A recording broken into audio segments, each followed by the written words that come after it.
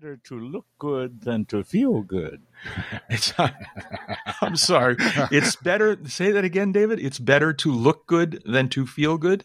Yes. Is that some sort of pop culture reference? Yeah, it is. It's what's his name? Saturday Night Live. Well, there was I can't remember who was the main guy behind When Harry Met Sally. Who was the actor? Billy Crystal. Billy Crystal. Yeah. Saturday Night Live. He did a Fernando Lamas of Fernando Lamas. Okay, and that was one of the catchphrases. All right. Yeah. It's either coming back to me or I'm making it up in my head, but I get it now. Yeah. Okay. Well, if you're making it up in your head, there's a widespread disease spanning most of the United States. Because all three of us are thinking the same thing. Yeah. All right.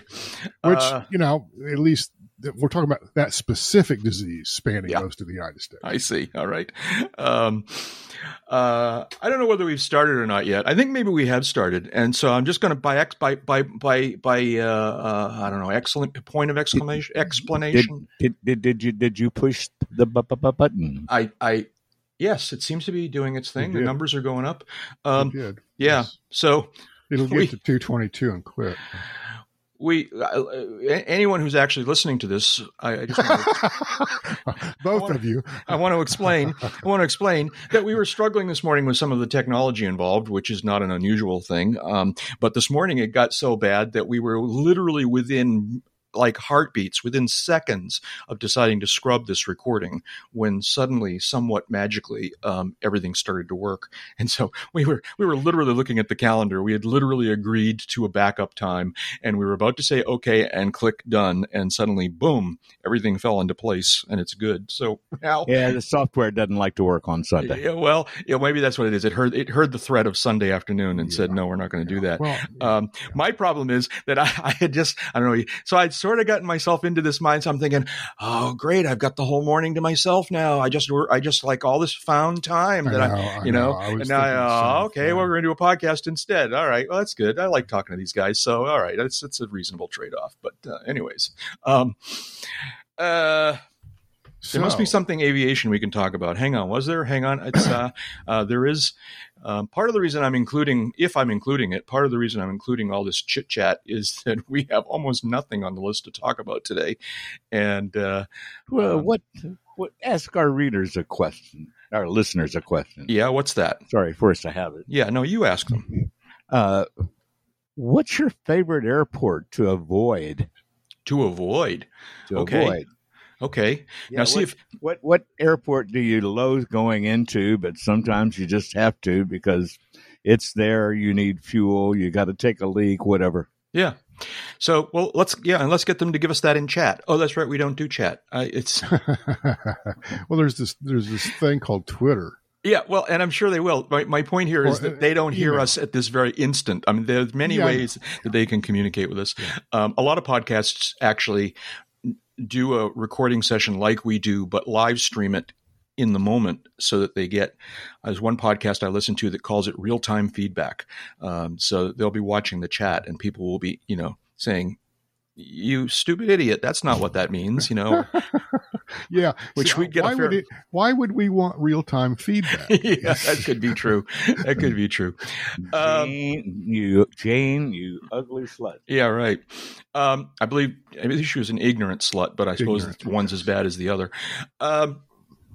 So, and somewhat perhaps, I don't know, this is my segue, I'm going with it, better or worse, all right, is real-time feedback, not liking people going, what the heck are you doing? The FAA has grounded Virgin Galactic, so they just can't win, right? First they got no astronaut wings, and now they've been grounded. Apparently they busted the flight plan or something like that. Did you see this story? Yeah. And yeah. I mean, that happens all the time. Well, yeah. I just, how did they bust it? I mean, did they forget a holding pattern?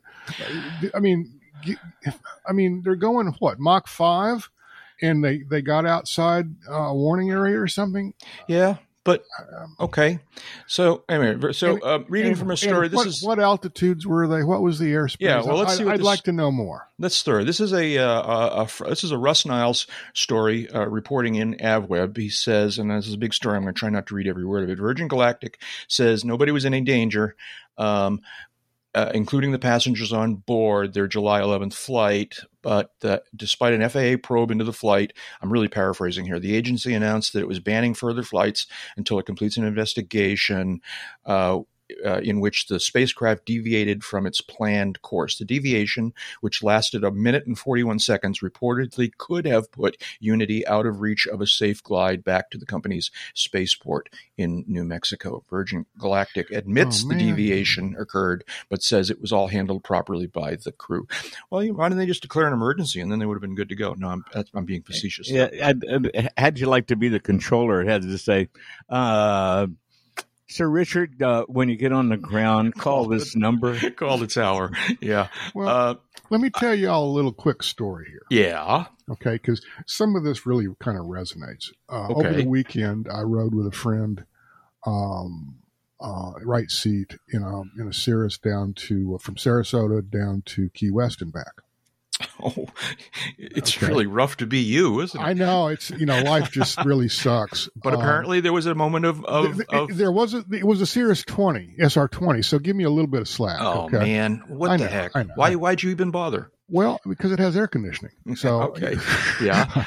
But something happened. What happened? So, we're discussing the route and I said, look, plug this intersection in. And there's an intersection that's just off the southwestern tip of Florida, just north of the Keys.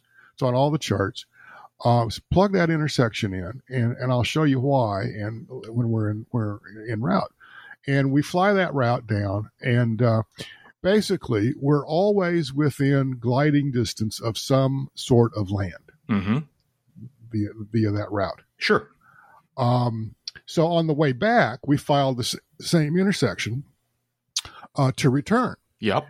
And Miami would not let us go to that intersection. Okay. They said there's some kind of an agreement. So by that clearance that we were forced to take, we were even further out over the water and well beyond gliding distance from land. Mm-hmm. So boy, for like 20 minutes.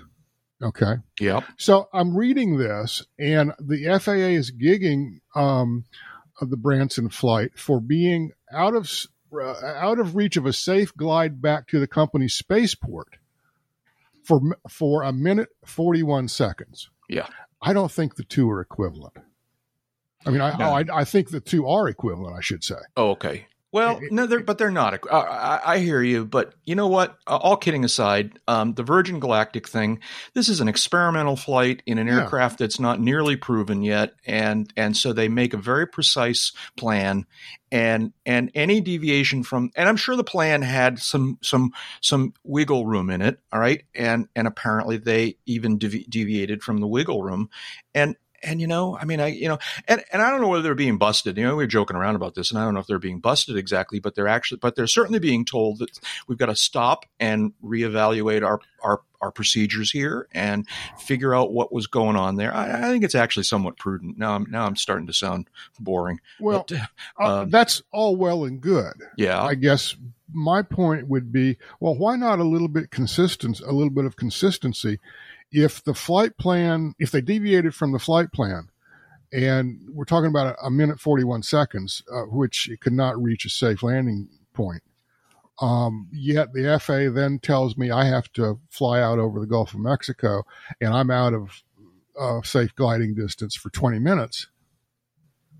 Yeah, but that's FAA policy. Yeah. I guess I see what you're saying. There's still submit inconsistency here. Maybe. I still submit that your flight in the Cirrus, it was much more of a well understood thing than the Virgin Galactic thing, and so they wanted to be pretty careful. I don't know. But I don't know. See, what am I saying? It's outrageous what they did to you and to the Virgin Galactic people. Yes, sorry. There you go. Thank you. There we go. Yeah, some badminton player on the ground didn't like seeing the shuttlecock that far off course. Sure. That's, yeah. Okay. Right. Or pickleball player. Pickleball player. Pickleball player. Wait a minute. What's pickleball? That rings a bell here. Pickleball is a downsized tennis game. Downsized, like racquetball. Well, it's not played against a wall, Okay. but there's a lower net and different rackets and balls, and it's supposed to be easier for the non-athletically inclined to play. Okay.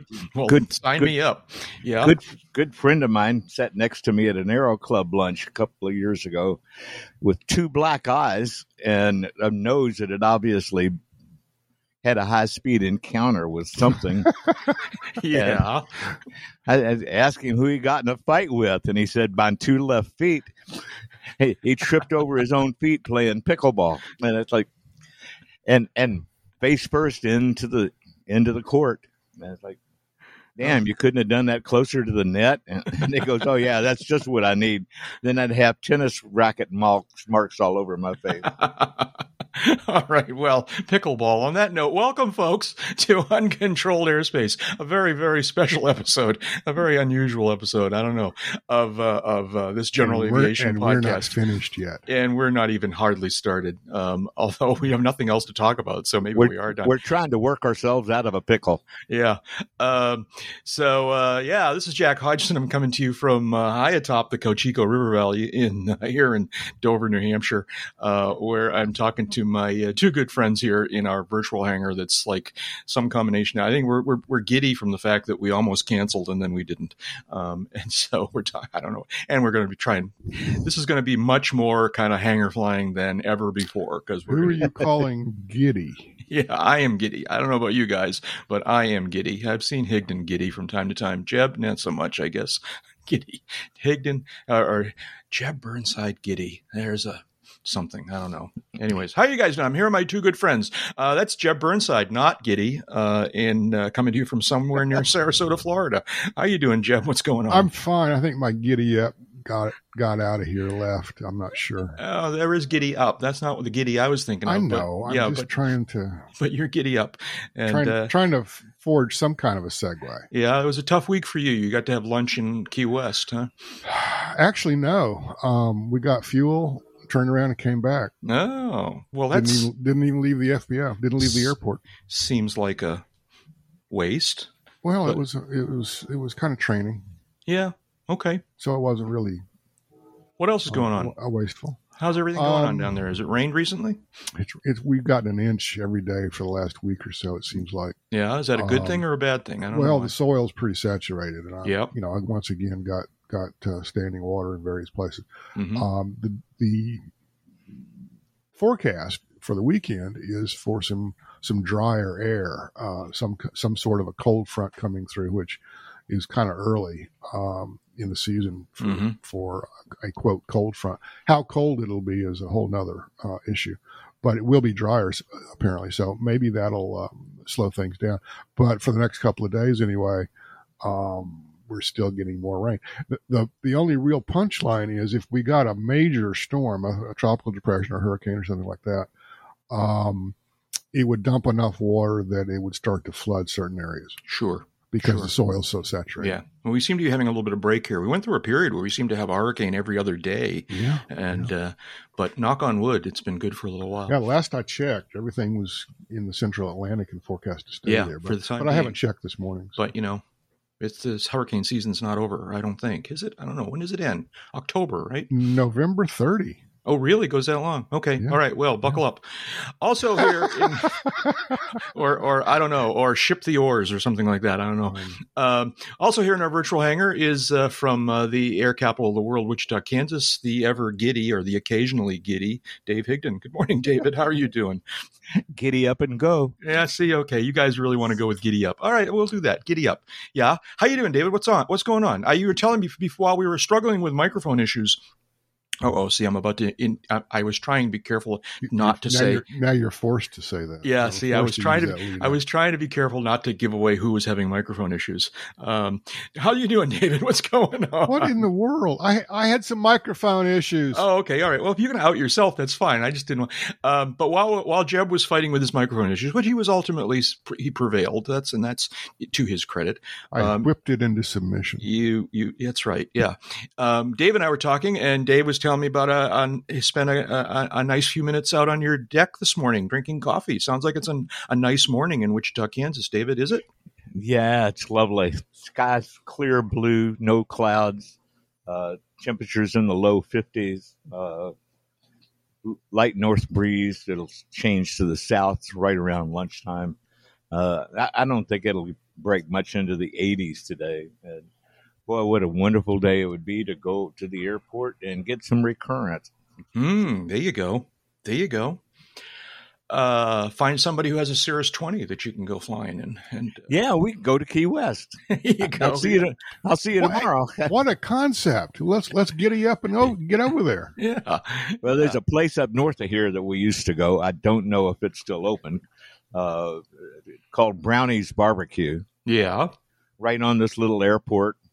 And it's up in John Brown country. So the Brownie's Barbecue kind of made a couple of us go, seriously? John Brown country? John Brown. Who is, refresh my memory here. He was the guy that tried to start the Civil War early. Yeah. Oh, okay. I thought he was more like West Virginia-ish or something like that. But well, he wound up in Virginia, and I think he was hung somewhere right near there. Yeah. Okay. So he was a Kansas, Missouri guy, and somewhat violent, and he hoped to start a slave revolution by taking over the U.S. Armory at Harper's Ferry. Right. Okay. Yeah. And all right. That John Brown. Okay. Yeah. Okay. But I didn't. But airplanes. So now this is an interesting question. So Jeb had the and not so much this time, but I know Jeb from time to time. One of his fun, nice destinations is Key West, and in fact, he's taken me there at least once, and it is a very nice destination. David, when you have an opportunity to just go out, is there kind of a go-to appealing destination when you want to go for a $100 hamburger from Wichita? Ponca City, Oklahoma is probably the closest and the nicest Mexican restaurant on the field there. Really good. And first Saturday of the month, I believe it is, they have a breakfast fly-in there. And the local airport support group, they roll out their grills and steam tables and They cook their breakfast sausage on charcoal grills. Really? And, do they? Because we actually tried to go. We actually did go there once a long time ago. Yeah, we tried to make a record of it. We tried to do an episode there, and that kind of failed. But we did go, and it was a pleasant morning, other than the failed podcast attempt. You guys were, by the way, 10 years later, 15 years later, I will say this: you guys were extraordinarily cool about that, because I just screwed up. It was a major, major mistake, and I was heartbroken. And you guys were very cool about it, so thank you for that. You actually had me turning the key to start the engine before dawn. Yeah, I know. I completely understand, but at least you got pancakes out of it. I know you didn't get an episode out of it, but at least you got pancakes. They do such a nice job.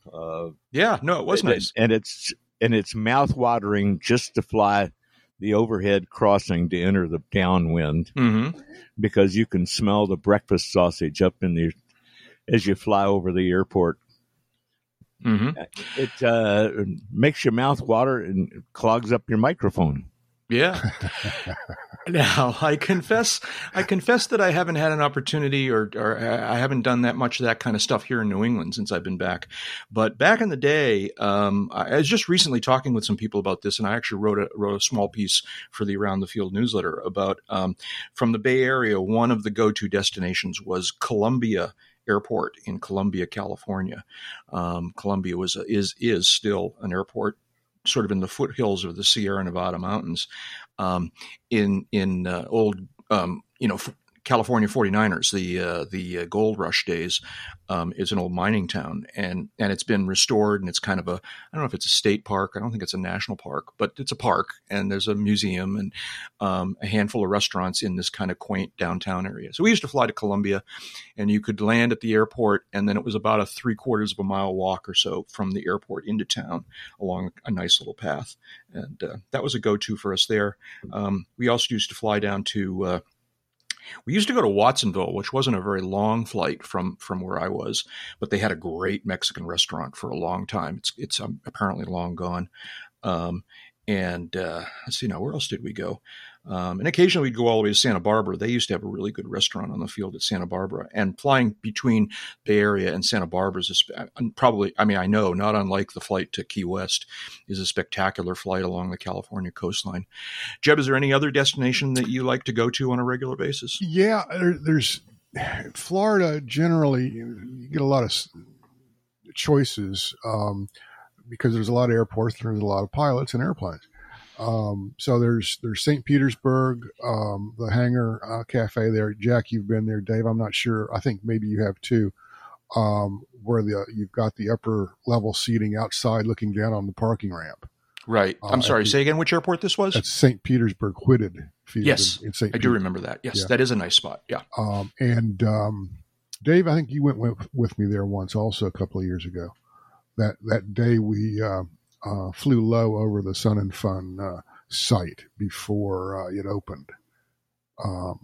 But there's that. But my all-time favorite is Tangier Island in Virginia, in the Tidewater area. I've heard about it, but I've never been there. Tell me about it. What's it like? Tangier Island is, as the name implies, an island basically in the middle of the Chesapeake Bay, lower portion. There is a community that has lived there for some time. I wouldn't say untouched by technology, but it's very picturesque. There's maybe a car on the island. Everything else is either a golf cart or a bicycle. Mm-hmm. You can easily walk it and see the whole island in an hour or so, but they have excellent restaurants. Mm. And they are fully aware that, and there's a ferry that goes in there in the summers too, or some kind of commercial boat, but they're very aware that they make a lot of money from people flying airplanes in there. Mm-hmm. Mm-hmm. And I've seen, 10 or so on the ramp on popular weather days, on weekends, things like that. But you can get, freshest crab cakes you've ever had, home style cooking, home style serving. It's depending on which restaurant you patronize. That's my go-to fly-in eat place, and it's way too far to fly from Florida to get there on a regular basis. Yeah. I'd be remiss if I didn't bring up Beaumont, Kansas. Yes. You mentioned it before. Tell me again. What's Beaumont, Kansas? Well, like? It's a little bitty town about 50 odd miles east of Wichita. Was a railroad stop to unload and auction off cattle back in the 19th century, and it has an original jerkwater tower for the locomotives to load up with water, and they had a rail yard there, and big auction yard, and the hotel, which is still in business now and has a fine restaurant, and something worth checking out. The runway intimidates some people, though, because it's I don't know, about a quarter mile east of the downtown, and downtown basically amounts to the water tower and the hotel. Yeah, but you can land on about a 2,600 foot grass strip. It's kind of sloped downhill. It's 1735, if I remember right. And then you can taxi up a city street and park next to the water tower and go in the hotel and check in, stay the weekend, have lunch. They have some some breakfast, organized breakfast, and several Sundays or weekends. Very picturesque little place.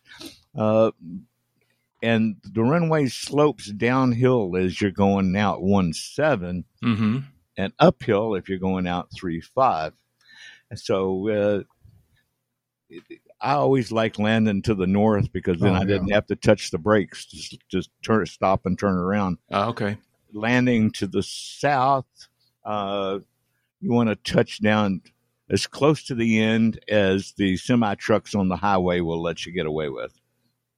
Okay, because it's downhill, and right. Okay. Yeah. Well, and if you come in too low, you could run the risk of losing your wheel pant. Yeah. Okay. One of the things that was notable about the Columbia in California that I mentioned, and I for some reason I want to say they fixed this, but back in the day when I was living out there, one of the gotchas was that the runway wasn't up or down. It was up and down. It was high in the middle, all right, and low on the ends. And it was sufficiently high in the middle that when you taxied into position in your little 152, you couldn't, if there was an airplane taxiing into position at the far end, you might not be able to see them over the hump. Yeah. And so it was important as you were taxiing to kind of keep a situational awareness thing going on about what was going on down the other end of the airport. Because when you taxied in position, and then you start your takeoff roll, there would be a few seconds where you couldn't see, and then eventually you'd see the end, and there was usually enough time for you to make a decision if you had to. But so odd runways. I flew out of a runway like that, the old airport in suburban airport in Laurel, Maryland. It's now condos or something now, but back in the day, it was a popular little airport and had that hump in the middle. You could not see there was somebody on the other end of the runway. Yeah. Yeah. So. Well, that's Beaumont. You can't see one end of the runway from the other. Yeah. But that also applies at my old home field, Augusta Municipal, 3 Alpha uniform. Yeah. You can't see the other end of the runway from whatever end you're sitting on. Oh, really? So this sounds like this is more common than I realized. In my experience, Columbia was the only one that had this really notably, but then you guys have way more airports in your logbooks than I do. So, yeah. As opposed to Ponca City, where you can see the whole bloody runway from any place on the runway. Flat. Yeah, I see what you're saying. Yeah. So, well, that's cool. Yeah, a lot of good airports out there. Listeners should tell us what their favorite airports is, or airports is. Really? Did I say that? Tell us what your favorite airports are. Or tell us about and why, of course, or not only favorite airports, but maybe airports that have unusual situations like this. That would be interesting. Send us an email at podcast@uncontrolledairspace.com. We'd like to hear from you about that. And in general, if you like what we're doing with this podcast, we would ask that you please consider supporting us with a financial donation. As little as a few dollars a month can really help us to do this podcast. There are expenses involved. You can send individual donations to the UCAP tip jar via PayPal. Thank you to recent tip jar supporters Lyndon N. and Michael S., Michael F., and also David W., and many others. Thank you very much. Or you can become an automatic monthly supporter via Patreon. Thank you to some of our Patreon supporters. A couple of, since last time, 2 new Patreon supporters, Chris H. and Jonathan S. Thank you. Also, thanks to listener Stephen D., who was a Patreon supporter already, but increased his monthly support, which is very nice. We got a raise? Yeah, we got a little raise from Stephen D. Thanks, dude. And thank you to some of our other Patreon supporters, Ben U., William H., Jonathan H., Jennifer H., and Colin C., and there's a lot of others. We thank everybody who supports us either through Patreon or through the tip jar. You guys are the best. Thank you very, very much. For information about providing automatic monthly support, you can check us out at patreon.com/uncontrolledairspace, where you can make a PayPal donation to the email address podcast@uncontrolledairspace.com. And you can get all this information by clicking in the box in the right-hand column of the UCAP homepage. That's at uncontrolledairspace.com. Thank you very much. What else here? There's not much more on this. You know what? While I'm on administrative things, just quickly, let me say, a couple episodes ago, I asked listeners to provide some advice and suggestions and feedback on the subject of HTTPS, secure website protocol stuff. All right. And I heard from a handful of listeners, and I really appreciate you folks getting back to me. Interestingly, the answer unanimously was that I should convert the website over to secure. And so I'm going to be doing that. I still have to learn a little bit more about how to do that. And many of the people who sent in feedback made suggestions, and I'm going to follow up with many of you, if not all of you, to pick your brains a little bit more. But I really, really appreciate everyone who gave me feedback on that, and appreciate your help. That's great. We got a email from listener Constantine, and let's see now. Let me find that email here. It's right over here. It says, "Hi, Jack." Yeah, well, yeah, and I'm sure he meant you guys too, but sometimes it's because these things get addressed to the Jack email address, because I know they're thinking of you guys too. I'm a new subscriber to Uncontrolled Airspace. Really enjoyed it on my walk today, he writes. I took interest in the Buttonville police drone accident because I had just heard about it on Sunday at my advanced drone pilot exam. Just to give you some background here, we talked a couple episodes ago about an incident where a law enforcement drone collided with a small aircraft, I believe it was a 172, while in the pattern, actually on final, to Buttonville, Canada. I forget what province it's from, but Buttonville in Canada. And we talked a little bit about this. And Constantine just kind of checked in. I won't read the entire. You can. There'll be a link in the show notes to this message, and you can take a look at it. But he had some perspective on it. Because he's familiar with that area. He's actually near Buttonville, and also because he had just taken the training, so he was familiar with what the Canadian rules were. We talked a little bit about what the Canadian regulations might be versus the U.S. regulations for drone operations, and just kind of to summarize. I hope I'm summarizing correctly. He basically said, yeah, they violated a whole bunch of rules. And he lists some of them. He, in fact, included an attachment, which I thought was kind of interesting. So like he said, he just took the drone exam, the drone pilot exam, and he included this checklist / I think it's a training guide that where he highlighted a whole bunch of things in the training guide that it seemed like to him these drone operators were had run afoul of. Yeah. And full disclosure, I should just tell you that so what happens is when as longtime listeners know, I'm very protective of our listeners and their personal information. Thus, my funky thing about always doing last name initials. And so whenever anyone submits an email that seems to have any sort of personal information in it, I always touch base with them to find out if they're really comfortable having that put on the web. And I chatted with Constantine, particularly about this form that he had provided to make sure he was okay with it being put on the internet. And as a result of that conversation, he redacted a few things that were in the initial one that he sent to us. So just full disclosure. I quite frankly don't know exactly what he redacted. He told me he was redacting personal information like serial numbers and names and addresses, contact information, things like that. Sure. But regardless, there's a lot of interesting information in that form, and he highlighted a bunch of things in that form, and you can take a look. Short version, TLDR, the law enforcement drone people were really, really out of line, apparently, or certainly out of spec or out of reg or out of whatever. So anyways, you guys have any out of control, uncontrolled.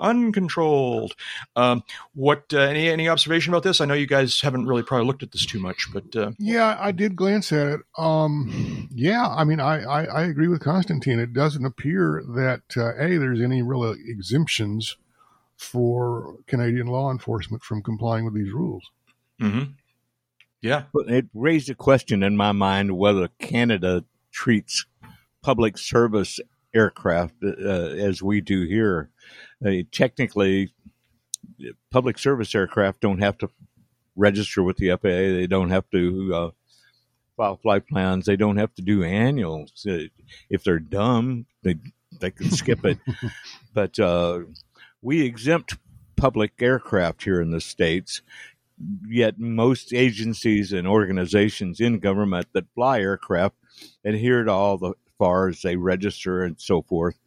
But it made me wonder whether that might be a similar situation in Canada, that they don't have to be registered with NAV Canada if they're public aircraft. Mm-hmm.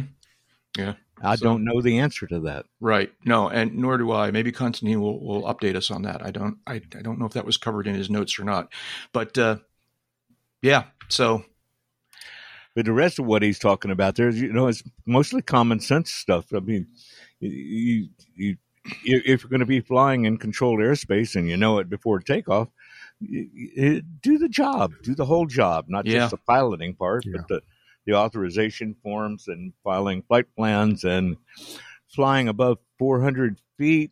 That'd be an issue here too, but we've got a lot of commercial drone pilots in the Wichita area, and they seem to stay pretty busy. And in talking to a couple of them, they always talk to the FSDO, and they always talk to the tower at Eisenhower Airport because A, they want to be good neighbors. B, they don't want to see their drone scratched because it ran into something that wasn't supposed to be there. Yeah, because all that would come out is with a scratch. Yeah, that could. Yeah, I mean, I know.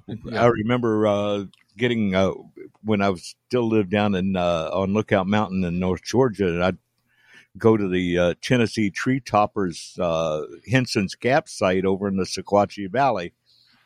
And there was a spell there where the Air Force training flights were coming over the far side of the valley, and they were doing these nap of the earth radar tracking exercises where basically the flight management system is controlling the aircraft and it's following the nap of the earth. Well, they'd get to our launch area and come right through that gap at about 300 feet above the launch ramp. Now, we could get to 300 feet on a good soaring day in about 30 seconds. And our club and a couple others wrote to the Pentagon, to the Air Force, reminded them that we were there, that we were charted as a soaring site. And, would they mind moving that route a couple of miles north or south in the valley? And the response we got kind of stunned us.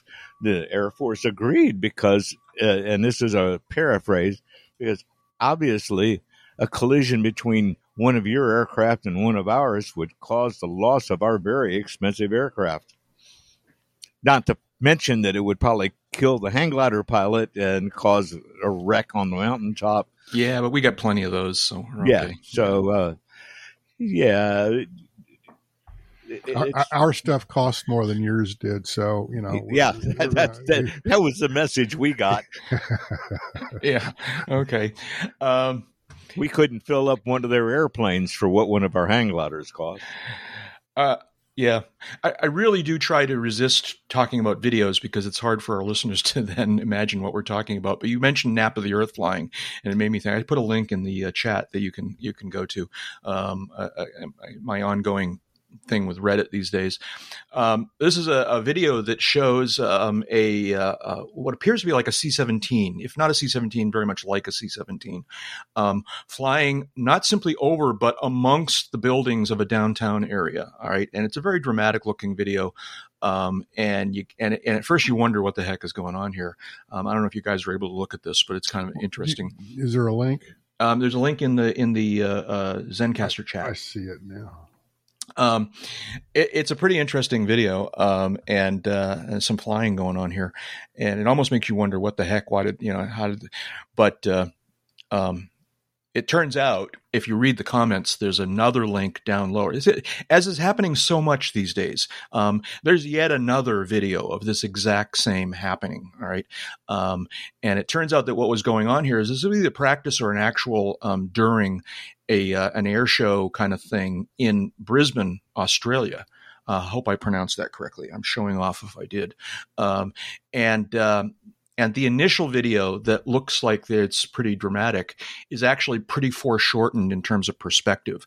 And it makes it look like this airplane was much more in amongst the buildings.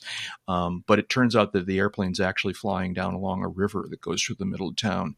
And the second video gives you a little bit more perspective on how it's relatively, I mean, it's an air show flight, so it's got some level of danger, but it's not like, wing tips passing right by the windows of skyscrapers kind of thing, which is what the first video makes you think of.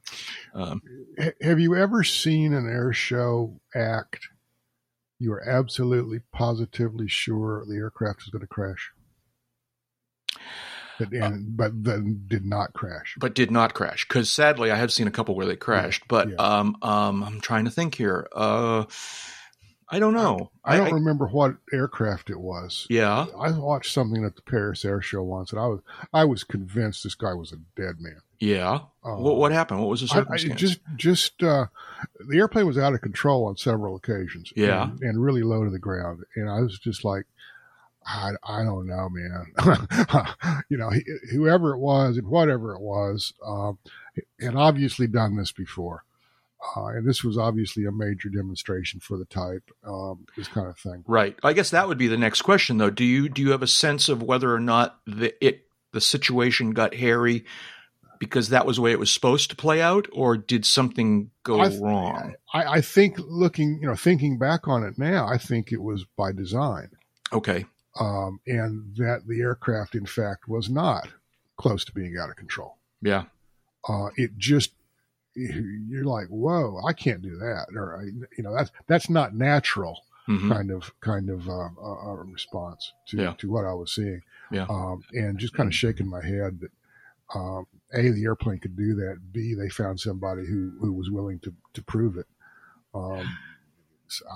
First time I saw a Lumpshavak performed in an air show, I was sure it was going to come apart in the air. Yeah.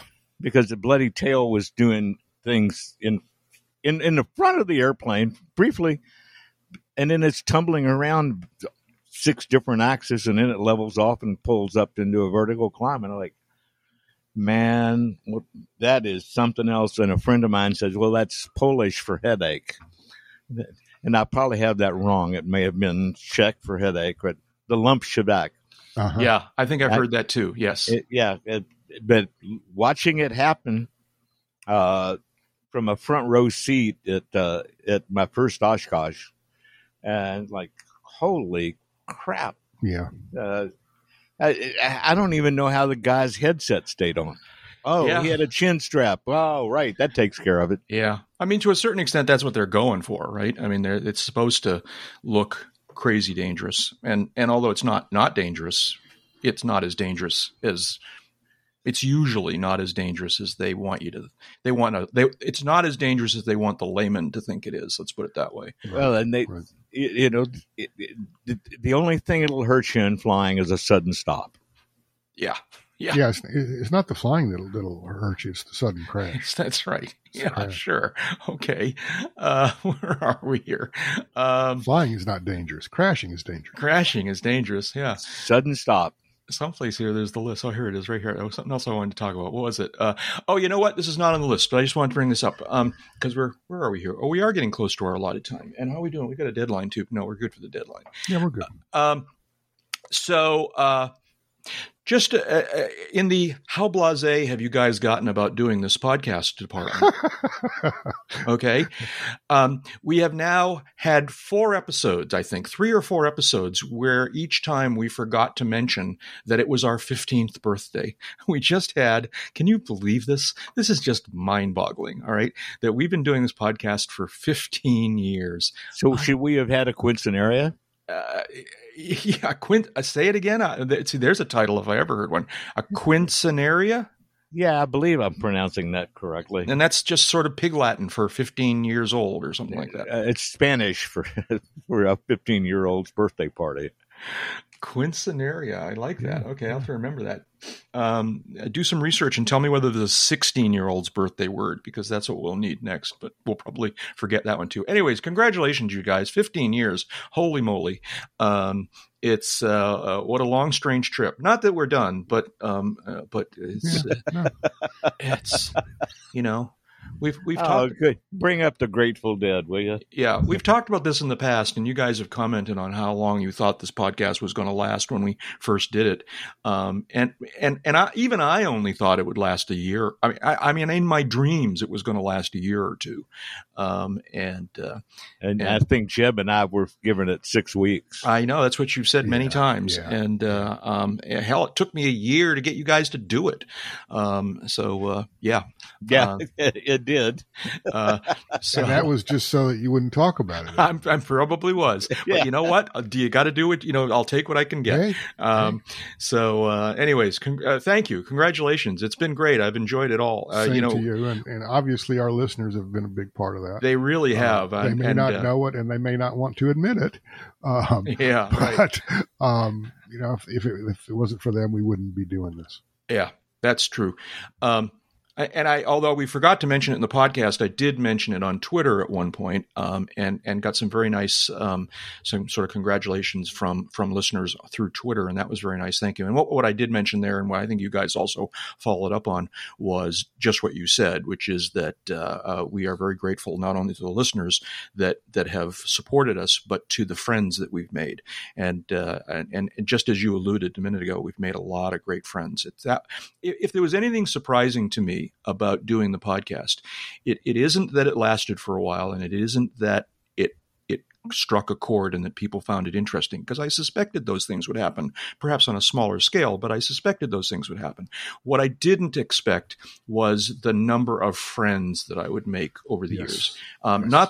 Absolutely not the least of which is you two. We'd sort of been friends prior to that, but our from my perspective, our friendship has really deepened and is something that's very, very precious to me. But we've made a lot of other friends too. Friends, new friends at Oshkosh, new friends at Sun and Fun, new friends just amongst the flying community in the United States and around the world. I guess that's another thing that's kind of amazing, is that I have friends in Australia, New Zealand. We have Dubai checks in every now and then, Europe, people all over the world. I think we heard from somebody in Antarctica one time. All right. Yes. And that's just nuts too. So, anyways, happy 15th birthday. Anything you guys want to say before we move on here? Happy birthday to us. Happy birthday to us. I think you said it. Nothing really to add. It's been a long, strange trip. It has been a long, strange trip. Anyways, all right. So what was it else I wanted to do? Okay, I was looking for things to talk about. This 737 fell back on its tail. Have you seen this picture? Oops. Oops. I don't know. This is, and maybe I should read the story. Huh? What a concept.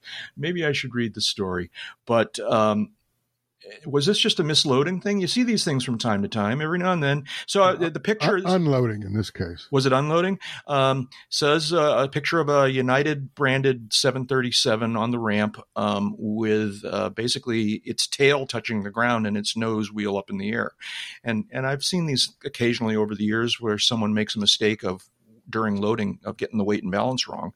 And these things will tip back if you put all the containers or whatever in the back, So what? You don't have to put all of them, just enough. Just enough. That's what I mean. You got to be careful. Yeah. You can't just start loading it and put them all in the back and load forward, because apparently this will happen. And it did here. Jeb, you seem to have read it. What does it say? What happened here? It was a football team. College football team. It chartered the 7-3 for one of its games, and to fly to one of its games. And they'd arrived at the destination airport and was being unloaded by the ground crew. Now, this was Lewiston, Idaho. And apparently the ground people there don't see a whole lot of 7-3s come in that need to be unloaded. 7-3 charters that need to be unloaded. Okay. So they unloaded from the front of the airplane first. Now, think about, when you're on a normal airline operation. The minute the airplane pulls up to the gate and shuts down, the ground crew starts unloading. Mm-hmm. This is well before people are all the way off. Yes. Well, that happened here. Except one, they started unloading from the front of the airplane, the bags in the baggage compartment. They started unloading from the front. Apparently, they were somewhere in the process of deplaning the passengers, and there were still a bunch of them at the rear of the aircraft. Yep. That plus the bags in the rear baggage areas was enough weight to tilt it over center, and boom, it's on its tail. Mm-hmm. I think United should talk about drag racing. As I say, it's doing a wheelie. It's doing a wheelie. Yeah, okay. We should be a little bit more creative about this. Sure. But I think there's probably a couple of openings there at the Lewiston Airport of the ground crew. Well, you never know. If you say maybe at UAL, who knows? I think UAL is, because if it's true that this airport's just unfamiliar with this unloading this aircraft, I mean, there's certainly some they maybe should have had exercised a little bit more caution. But if they didn't know, it was on United to let or whoever is operating this aircraft to let them know. You're going to take an unusual airplane into an airport that's not familiar. It's on you to make sure that ultimately, it's the captain, right? It's ultimately the pilot. And I think the dispatcher has some share of the burden here. Typically, it's not the front office's job to specify how the airplane's loaded or unloaded. It starts to get into areas where they might not be trained to make those decisions. But you say the front office, and that kind of covers a lot of ground. But basically, the front office is responsible for making sure that the proper resources are available if you're going to take an aircraft into an unfamiliar airport. And so, there's some aircraft that travel with a, for lack of a better word, a monopod that plugs into the tail skid. Yep. And gets extended until it touches the ground, and that's there specifically to preclude that kind of thing happening to the airplane in question. Yeah.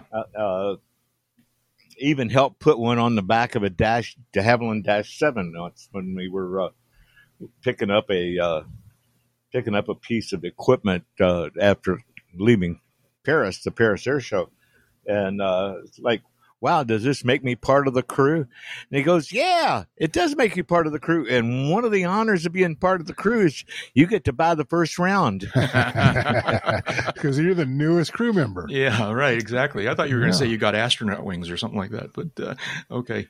All right, well. I don't have astronaut wings. I don't even have Red Bull wings. So. Yeah, okay. Well, okay, oops, 737. Sidelined, yeah. And I would imagine there's very serious inspections that got to go on now once this thing bangs down on its tail light. I think the airplane's already been flown off. Yeah, I mean, I bet, but it was taken out of service, obviously. Clearly, they've got to inspect it because that's a pretty hardened area of the aircraft. They don't during flight tests of a new aircraft. This is one of the routine tests, right? Is they'll drag the tail during takeoff, won't they? I've seen pictures of some, anyways. They'll do. They want to make sure that it can touch without the airplane instantly breaking in half. They'll do that, but they'll also do high alpha or maybe high delta, whatever you want to call it, takeoffs where they almost drag the tail. Right. So, anyways, having the weight of the aircraft come down on the tail like that is bad, and you got to check it out. But I wouldn't imagine that it is always instantly. Well, part of it's going to depend on how quickly it got to the ground. I mean, right. It was one of those where it's kind of going, oops, oops, oops. Oh, wait. Oh, damn. Yeah. Well, holy cow, bang. I got to imagine it was slow. All right. Because, these people are removing bags one at a time. All right. And I would imagine that it was very gradual. I would imagine that the nose wheel is getting lighter and lighter and lighter until it kind of reached this tipping point where it kind of this is where I'm picturing it. I don't know if that's how it happened, but it's not like they removed a monster container that suddenly put it, way into that could have happened if it was a cargo plane, right? But it sounds like they were moving bags here, which means that it was a gradual thing, and it was probably starting to move while they were still unloading, and they didn't even recognize it at first. And they said, "Oh, we shouldn't have let that guy check his 500-pound weight set back at the gate." No, we should have gotten the defensive line out of the back seats first. Yeah. So it's like, here's my pop culture reference. One more mint. I'm just going to have one more mint. Does this work for you? I'm not familiar with that. Monty Python. One more mint. Okay. Hang on a second. Don't. Yeah. I always thought the dead parrot routine was an aviation story. Yeah, there it is. It just came right up, man. One more mint. Monty Python totally reveals what I'm talking about. We'll leave it as an exercise to you guys and to the listeners. Hello. Hi, you there? Yeah. Okay. All right. I think that's it. We're done. Fork time. You looking at it now, or are you just laughing? No, I'm not seeing. I haven't Googled it. I don't have a link, so no, I'm not looking at it right now. Oh, okay. Hang on here. I see. You didn't send the link. I don't know here. Mr. Creosote. I realize you're looking on Google, and I'm looking at DuckDuckGo. DuckDuckGo found it as One More Mint Monty Python. One More Mint. All right, let me Google it. You're going to make me do this. DuckDuckGo. I use that now. I love it. It makes me much more comfortable. From The Meaning of Life? Yes. Mr. Creosote? Mr. Creosote. It's like one of the more, Lord knows Monty Python's not timid about grossing us out, and this is one of them. Google finds it too. Anyways, all right. Okay. Yeah. Thank you, guys. This is fun. We should do episodes with no list more often. Yeah, we should do this more often. We should do this more often. 15 years is not enough, right? Not enough, no. Yeah, but I mean doing it without a list. Anyways, that's Jeb Burnside. Jeb's a freelance aviation writer and editor, serving as the editor-in-chief of Aviation Safety Magazine.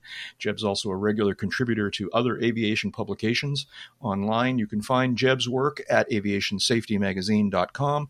His magazine is on Twitter as AvSafetyMag, and you can also find some of his work at aea.net and avweb.com. On Twitter, he's BurnsideJ.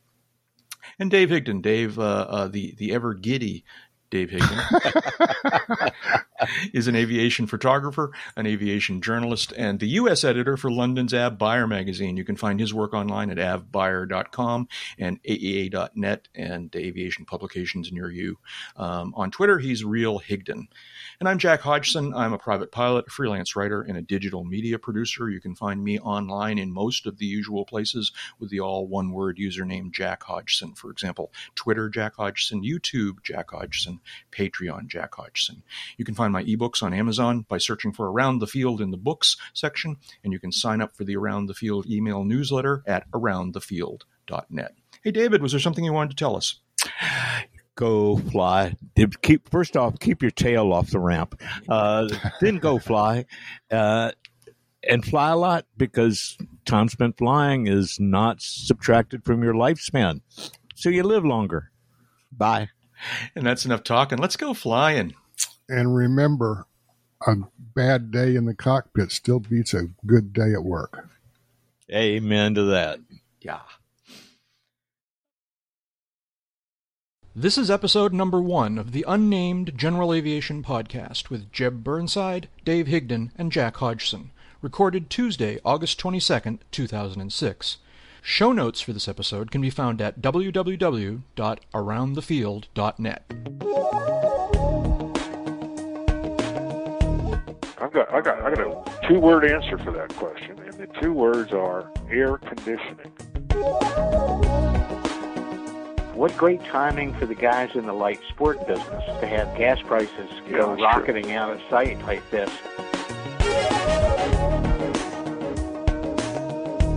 Well, here we are with the first episode of our General Aviation Podcast, which is actually right now, it's still the No Name Podcast. It's one of the things we ought to talk about is what we're going to call this thing. But